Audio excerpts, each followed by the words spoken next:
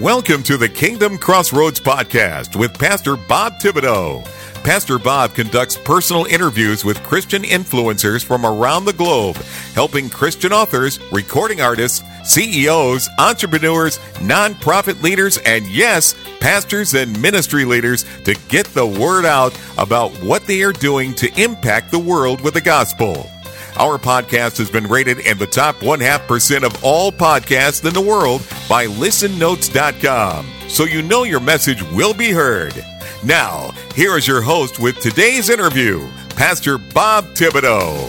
Hello, everyone, everywhere. Pastor Robert Thibodeau here. Welcome to the Kingdom Crossroads podcast today. We're so blessed that you're joining us. Today is part 2 and the conclusion of a great interview with Fred Stoeker. Now, Fred's ministry is to help men get free from sexual sin and then teach their children how to remain free. And his book, Preparing Your Son for Every Man's Battle, is actually a book about teaching both sons and daughters how to win this battle. If you missed any of the prior episodes, you need to go back and catch up because Fred laid out some great concepts from his book, and today is the conclusion of this interview. I can't emphasize enough the importance of paying attention, taking notes, making sure that you prepare your family for this addiction that is so rampant in today's society. It will pay dividends going forward into the future. Not just your children, but their children's children as well. Amen? So let's jump back into the interview now, and the conclusion of this great interview with Fred Stoeker. What are some of what you call the rules of the game that we need to be aware of when discussing this subject with our children? Well, as I said, in the first half of the game, we're kind of the boss of the home, right? And we tell everybody what they can and they can't do. But in the second half, we need to get down on their level. And one of the things I found is that, I was listening to James Dobson radio broadcast once, and he had literally a linguist on. And, you might say, what does the linguist have to do with this? But one of the things that man said that changed my life as a parent was that he said that because of the brain structure and the way men think, that guys can most be reached, their hearts can best be reached through story. And it's just, if you try to preach at men, a lot of times they kind of can shut down because you can't really reach their emotions through their logic. But if you tell a good story, you can reach their emotions. And I mean, I've had people tell stories to me, missions trips, whatever, and it gets me to the point where my heart's really behind missions, for instance. Well, when it comes to this sort of thing, what we really need to think about is we need to be able to share the stories of our lives where we can reach our boys' hearts, not just their minds, because they're going to have to be fully committed to purity if they're ever going to stand. Okay. So one of the things, getting to your question, is one of the things that I decided to do was to go through a book called Preparing for Adolescence by James Dobson, because it talked about the whole thing about getting into middle school and how everything changes because everybody's now on stage and cliques begin to form between people, all that sort of a thing. And I wanted to prepare my kids for that so that when it happened, they wouldn't be shocked. And one of the other reasons why I wanted to go through a book like that is it would give me a launching point to talk about my own stories. So essentially, preparing your kids revolves around doing book with them or going through a book with them. And this is how I used to set it up, to really open them to my thoughts. And so we have this room that we call Grandma's room, because that's where Grandma used to stay before she passed away. But whenever she visited our house, that's where it was. And so when I would go into that room with one of my children to go through the book, what I would do is I would allow my child to have the seat of honor. They got to sit up on the bed, where I would sit on the floor in the corner because there were no chairs in there. It's kind of a small room. And so that's number one. And then number two, I had a rule that there would be no correcting them or talking to them in a negative way about their behavior at school or things I've been seeing, that's wrong in their character. None of that would happen there. That was just a place for us to connect as two Christian brothers and sisters, kind of like you would with a friend around a campfire. So I wanted to have it be a place where it's easy to talk, where there was no apprehension as we're heading towards grandma's room. And so I was trying to build a place that would be kind of a friendly place to swap stories because, as I said earlier, the linguist said it's, guys especially reach each other's hearts by swapping stories. So that's what I did. And so what we did is we would go in and we would kind of take our positions like that.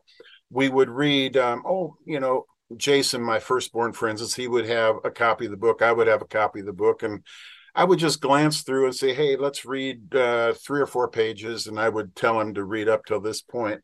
We would read up to that point. While he was reading, he was just reading. But when I was reading, I would be underlying words or phrases that would remind me of stories in my past. Like, for instance, one day we were talking about being made fun of in school. And I underlined a couple of things there to remind me of some stories that I wanted to share with Jason. And then my hope is afterwards is that as I would go first and share those stories, then he would share whatever's going on with him. One of the things we need to understand as we do this process is that our kids kind of see us as bigger than life. We've always been the ones with the control.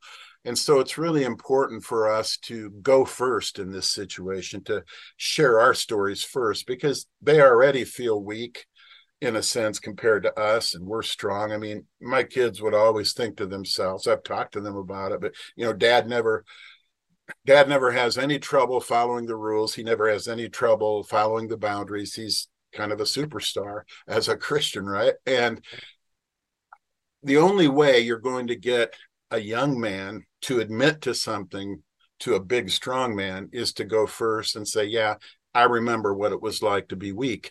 And so that's what we did. And I'd love to share the story about what happened when we went through that part of the book. Man, go ahead. Yeah. Okay. So, we were talking about how when you get to middle school, especially 6th grade, 7th grade, right in there, that cliques start to form and people start to make fun of each other more. Before that, in elementary school, kind of everybody likes everybody, and it's just a real more pleasant experience. And so I was talking to Jason about that, and I said to him, when I was young, they used to call me cowboy because I had really bowed legs and it looked like I've been riding a horse for the last 7 months, right? I also got made fun of for a few other things, but that one really kind of struck his heart because he knows what that would be like, and we laughed about it though. But I said, at the time, it really kind of hurt because you're different and everybody's pointing it out. And then I asked him a question. I said, son, do you ever get made fun of? And honestly, because he's my firstborn and I just love him to death, and I just think he's perfect. I was expecting him to say, no, I don't get made fun of. But this is what he said. He said, Dad, I get made fun of every single day on the bus. Wow. And yeah. I mean, instantly, Bob, you might imagine, kind of a rage came up. Now the protector comes out. Yeah. And I started to, really growl about it. Say, I'm going to go to that bus tomorrow and I'm going to straighten this out. And, it kind of started to go on and on. And Jason said, Dad, it's okay. It's okay. It really is. And I said, well, what do you mean it's okay? And he said, Dad, everybody has something they could get made fun of for, and I'm just not going to take part in it. And I remember I just bowed my head and I thought, my son is wiser than I am. And here you've got this 12-year-old kid saying something that wise. And two things happened in that moment. Number one, my son realized that I understand where he lives. Okay. He knows I've been made fun of. And suddenly his view of me changes. At the same time, I hear that story from my son and I realize he's not a boy anymore. This kid belongs in the world of men. And I remember thinking, I need to start dealing with him in a different way. And you see, this process of going through books with your kids enlightens both of you. It doesn't just enlighten your kids. You get to see the real person on the other side of the book that you're reading with. And it literally changes your life. And that's the connection I'm talking about that you need to form with your kids if you're ever going to be having the conversations that you can both really learn from. I mentioned earlier that since we don't live with them day to day, all day long, you need to have moments in time that are intentional where you can get this job done. Well, that's what doing book is. I've got a ton of stories, Bob. I don't know how much time you have, but I've got a few more I'd like to share if you'd like to Sure. hear them. Go ahead. Well, so, then you get to the point where in the book, Preparing Your Son, or not Preparing Your Son, but Preparing for Adolescence by James Dobson, there came the part of the book where you're going to have to talk about intercourse and what that is. All right. So I remember there were a number of nights where I just chickened out because it's like, ugh, who wants to talk about this to their 12-year-old, right? And my wife was just terrified for me. She's going, oh, I wouldn't want to have this job. So anyway, I go up and Dobson, he explains it in a pretty clinical way. He talks about coming together and, sliding in and, tingling feelings until it's over. And I remember my son just staring at me. And then he said, Dad, is that really true? And I said, yeah, it's true. He said, do you and Mom do this? And I said, well, I'm afraid so. And he burst out laughing so hard, his stomach started to hurt. He fell off the bed laughing. And, it's a great memory that we have. But, I want to point out that there's a lot of fun in this. And of course, you're going to feel nervous at times, but that's okay, because you're going to be sharing things that are kind of wild and way outside their mind, but it has to be talked about. I remember when my daughter, Laura, you had mentioned earlier that you knew from the book that this is for both sons and daughters, and it is. If you want to talk to your daughter about this 10-chapter parent section is really important. But so when she started to reach the age of dating, man, I mean, it seemed like all sorts of human stallions were circling, like we're going to get into this girl's corral and get to know her. And of course, I'm hearing some of those stallions' names way too often at dinner tables and things. And I'm like, who are these creepy guys? And because I don't like them right away, right from the start. Right. Amen. And so I thought to myself, you know what? I need to go through a book with her. And because I need to tell her that dating isn't just entertainment, because I could tell that's what she was thinking. And so I actually got two books. One was kind of stood against dating, too early. And the other one was I gave dating a chance. And so I was going to go through both mindsets because I really don't care.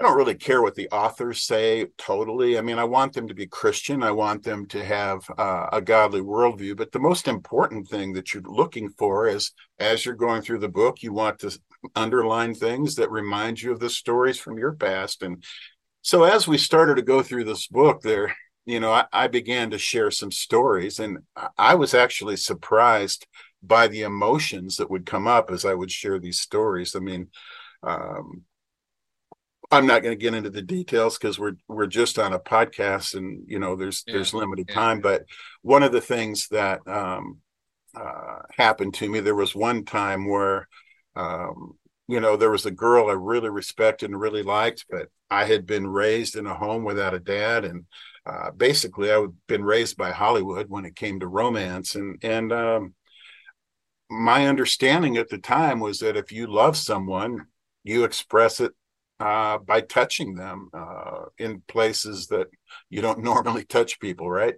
And so I remember my hand started to roam, and this girl stood up and barked at me and said, "Get out." And I thought, "You were different from all the other guys. You aren't. You're a pig." Basically kicked me out. Well, as I shared that story, I began to weep uh, because it still hurts today what she said and what I realized about myself. I mean, I didn't know, but I sure knew after that night. And, you know, Laura was deeply touched by my tears. And I shared a couple of other stories that where I ended up crying. I didn't even realize, but those stories were very painful. And a couple of nights later, she came to me. It was another night where we were going to do book, and she said, "Dad, before we start tonight, I just want to tell you I've made a decision." And I said, "Well, what's that?" She said, "You know what? I really want to be a veterinarian, and I don't want anything to get in the way of my studies. So I've decided that at least for high school, I'm going to just kind of skip the dating scene, focus on my schoolwork." And because she said, "I can tell from what you went through that dating isn't just fun and games. There's a lot of emotions to it, a lot of pain to it." And that's my point, isn't it? As we swap our stories and share with them what the truth is, they get the opportunity to make wise decisions on their own before they make Amen. mistakes. Who is she Yeah. today? She's a veterinarian and a PhD and working at a very high level job. She got her dream without going through all that rotten pain in high school. So, Yeah. again, what we're looking for is the opportunity to swap those stories and to convey the information they need in order to be wise stewards of their Christianity. Amen. Amen. You also, in your book, you discuss this in the section, treat her like your sister. Yes. Just explain that for us. Yeah. I mean, in the Bible, I think Paul was writing to Timothy, and he was talking about that we need to treat young women like we would our sister, which would mean not not touching them, right? No Yeah. incest. And one of the things that I taught my boys early was you need to treat all girls at school like they're your sister. You need to treat them with utmost respect and treat them in the way you would want your sister treated. Now, I didn't come up with that on my own. That's the Apostle Paul talking to Timothy, right? So, but I think we need to make sure that we're using scripture and tying that in as we're swapping our stories so that, again, they know how to apply scripture on a day to day basis and how it looks in practice. Amen. Amen. And you also share a lot of information on the section, the eyes have it. Yes. And can you talk about that as part of the transformation from boyhood to manhood as it relates to what you're discussing? Yeah, I sure can. You see, there's two sections of the book. And the first part, as I've already mentioned, is the 10 chapter parent section. Then there's the second half of the book, which is actually kind of a book you can go through with your boys and girls. All right. So at the time I began doing book with my kids, I didn't have a book that I could go through with my son uh, to really deal with the issues of what it's like to be a guy and going through junior high or middle school and high school. So the funny thing is then by the time I wrote Preparing Your Son, I was able to put that parent section in the front end, but to put the actual book you're going through under the same covers as the second half of the book. So, and as a matter of fact, I used Preparing Your Son for my own son, Michael. And we went through this same information that you're referring to. So when we say that the eyes have it, one of the things that we really need to train our sons early on is that the male eye can draw sexual gratification straight from their environment. I mean, I can still remember her. There was a girl back in math class back in middle school, and she used to come in the wintertime with these really tight sweaters, and she was really developed early. And I couldn't keep my eyes off her. And of course, I'm sure to some extent that was part of her. Maybe that's what she wanted. Yeah. Right. And so one of the things that's important to teach young men is that their eyes can do that, and to train their eyes. One of the things with Michael, my youngest son, one of the things that once happened was he was shopping with Brenda at a mall, and his two sisters. And when they got home after that, I heard, I was downstairs writing, and I could tell that they'd come in, that they were happy. They'd been shopping. I could hear them laughing. The two girls then ran up to the next floor, but then there was silence in the kitchen above me. And I just thought, well, Brenda was doing something, and Michael was doing something. But as it turns out, there's a pretty heavy conversation going on, because Michael went up to Brenda, hugged her from behind, and said, basically was just expressing his heart. And Brenda turned around and said, well, I love you too, Michael. And then he looked her right in the eye and he asked this question: Mom, how do you get pictures of women in their underwear out of your brain? And talk about a shocking question. Brenda responded as most wives would. And she just said, I think that's a good question for your dad. So I'm going to send you down there in a minute, but can you tell me what pictures of women in their underwear are you talking about? And he said, well, we were walking past the Secret store at the mall, which is Victoria's Secret. He didn't even know the name of it, but he remembered the word secret. And he said, I looked into that window and I can't get those pictures out of my mind all day. And if you've done any research on the male eye, when men look at something sensual, there's a chemical release that happens that literally locks that image into your brain for the rest of your life. You don't remember it every day, but you can remember it anytime you want. And Michael was experiencing that for the first time. He was 11 at the time. So when he came downstairs to talk to me about it and told me what happened, I didn't attach any shame to it. There's no shame to it. I mean, every guy on earth has to, at some point, learn how to control his sexuality. I mean, you're coming up to puberty, you go through puberty, you move on. And whether it's when you're 52 or 22 or 12, you've got to learn how to control it. And so all I did was explain to him, how the male eye works. And I told him how I handle situations like that. I said, I know where that secret store is. So when I'm at the mall, as I approach it, I just look the other way. And I bounce my eyes away from that window, and I never really look at that stuff. And he was so relieved. I mean, he didn't have any idea why his eye was doing what it was doing.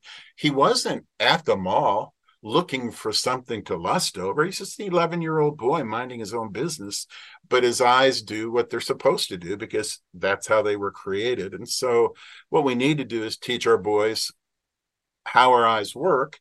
And that's part of this whole entire process. Again, if you noticed, I swapped stories with him about what I do, right?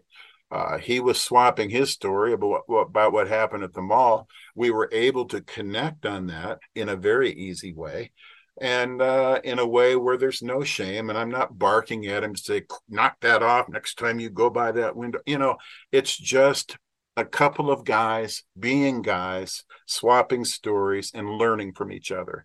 And I think that that's the best way for parents to connect with their kids on this topic, because it's a highly charged topic, right? And we need to just be fair and say, look, I know it was hard, and now my son's finding it hard, and so let's deal with it.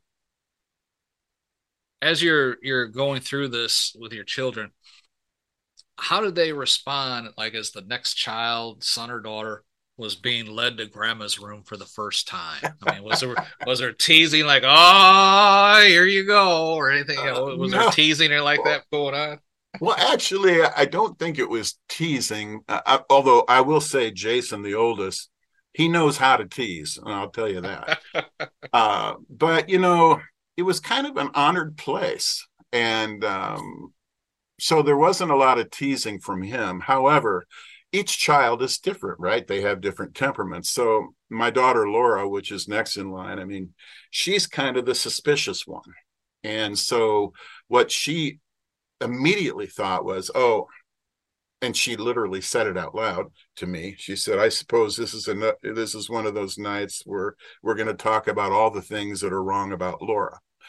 And what a stinker! And I said, "No, absolutely not. We're not going to talk about anything like that." And so as we kind of got into it, it didn't take very long before she realized how much fun it actually is. My daughter Rebecca, she was really into just she was kind of young for her age, and she's just really into playing. She's really her Disney movies, all that. And the night that it was her night for the first time, I interrupted her in a movie she was watching. Oh boy, was she a grouch! And as we got in there, she was just sighing big sighs and acting like she wasn't having any fun. And she did that another night. But 2 weeks later, she was washing dishes in the kitchen with Brenda, and she just turned to her mom and said, going through these books with Dad is my favorite thing in my life right now. And Man, so man. if you set it up right, where it feels like a campfire, where you're just sharing stories, um, even your suspicious ones, even your ones that think it's going to be a bore, um, you know, they're going to end up liking it because why? They need the information, and there's nothing crabby or dangerous in that room. It's all good. Yeah. Amen. I remember Amen. my son Michael the first time. We had a rule that we kind of used it as fun, but you don't get to go to grandma's room till you start to grow grass under your arms, right? So he came to me one night and he said, "Hey, Dad, I really need to talk to you. Can we go to grandma's room?" Well, it hadn't been his time to start, and I can assure you he had no grass under his arms. But he was desperate, and I could see it in his face. And so I said, "Well, sure, let's go on down there." And so we got down there. He said, "What's up?" And he burst into tears. You see, he had just found out that his Uncle Brent and Aunt Debbie were going to get divorced, and he was just churning inside, needed to talk about it. And he said, "What's going to happen to Nick," which was his cousin, and "what's going to happen to Christina and Michelle?" And so, it was an amazing moment, Bob, because I had built a place where my kids knew they could come in a dark time. And even when it wasn't their time, they could kind of reach into the future, pull themselves in and say, "I still need this room now." And I would be able to have that place where they knew it was safe to go talk and when their hearts were churning and breaking. So, um, I mean, it Good. takes intentionality, Bob. I mean, it's not every night. We would just do it maybe 2 3 nights a week while we were going through a book, and then there might be a gap time between books. So and the older they get into high school, there's so much homework. Maybe it'd be one night a week, but it doesn't really matter. um, you just have to understand there's not any real work to it, and it's just one of those things that the importance is not to start a book and finish it. There were a number of books we never finished at all. But I got the stories swapped that I wanted swapped, and then we would move on. Amen. How did this help your relationships once they left home? Bob, I can't even begin to tell you the impact on my relationships. shared with you the story earlier, about how Jason immediately began to look like he belonged in the world of men, and he saw me as someone who knows where he lives. Well, just that alone, you're going to be able to talk more easily. But one of the things that I found is that once you've talked about sexual things with your kids, you can talk about anything, and they're comfortable to talk to you about anything because they know that you have wisdom, that you know where they live. And I remember when Laura moved off, and this, of course, she was 23 by now, still single, but she had just graduated from Drake University and was going down to North Carolina State for vet school. And she asked if we could still do books sometimes. And she said, "Do you think it's possible to do it by phone?" And I said, "Well, I don't know, but let's see." And so, I would tell her what pages to read. She'd read them. I'd read them before we jump on the phone. And then I just jump on the phone and start talking about it. And so this connection is great. And my kids will tell you, I'm as good a friend as anybody they've got. They've got other friends. Obviously, I'm not their only friend, but I'm a good one. And here's the thing, Bob. When your kids are growing up, middle school, high school, college, they're going to have a lot of voices speaking to them. And a lot of those voices are going to be speaking evil things, absurd things, things that make no sense, but that kids can get duped into believing. And your voice has to be the loudest one in their life, not because you're shouting at them the loudest, but because you're connecting with them best and able to share with them the things they need to know. And so, I don't know. I know my son, Jason, he's now 38. And like I said, he's got kids that are 12, 14. They're doing book. So it's become kind of a Stoeker thing. My grandkids are starting to learn the things that they need to know as they're aging through their lives. So I love it. I mean, he loves it enough. He loved it enough that he's doing it himself. So I think that tells you a little bit about what it was like too. Amen. That's Fred. This is so fascinating. How can someone obtain a copy of your book, "Preparing Your Son for a Men's Battle"? Is it on Amazon? Yeah, it's all the normal places you buy books. Okay. You can buy it at Amazon, Barnes and Noble. You can also go to fredstoeker.com and buy it from me out of my office, but doesn't matter where you get it from. Obviously, it's just, I hope you get it because I want you to learn how to do it well and to have that impact on your kids and to be able to talk to them like I can talk to mine. Amen. If someone wanted to get in touch with you to ask a question, get more information, or maybe do an interview like this, how can they do that? How can someone get in touch with you? Yeah, you can just go to fredstoeker.com again, and there is a contact spot where you can just send me an email. Amen. I'll put links, all that in the show notes below.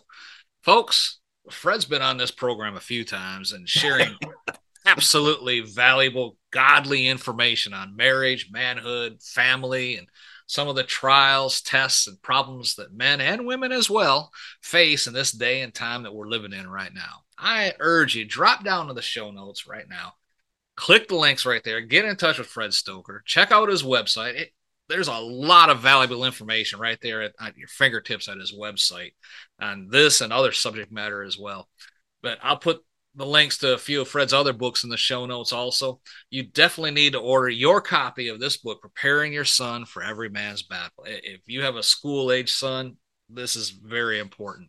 I also recommend you pick up one or all of the books that we've covered as far as well. I mean, these books will help to make sure you have godly marriages, and that it's hugely successful in avoiding a lot of the pitfalls of pornography and other things that the devil will use to try and trip up even well-meaning Christians in this day and time. So, Fred, I just thank you for first writing these books and then coming on the program today and discussing them. And I look forward to our next interview, brother. Bob, as I said, you're my favorite. I love to be on your podcast. So thanks. I really loved sharing what I was sharing this morning because I don't know that any of my books have had a bigger impact on my kids than that one. Amen. And I just appreciate you opening the door for me. Amen. Praise God. Folks, that is all the time we have for today. For Fred Stoeker, myself, Pastor Bob, reminding you to be blessed in all that you do. Thank you for listening to today's episode of the Kingdom Crossroads Podcast. Please subscribe to our podcast so you can be notified when another episode is published. With over 800 interviews and 1,000 published episodes, Pastor Bob is known as a podcasting expert for helping others to create their own podcast to share their messages with the world. Please visit our website at www.podcastersforchrist.com.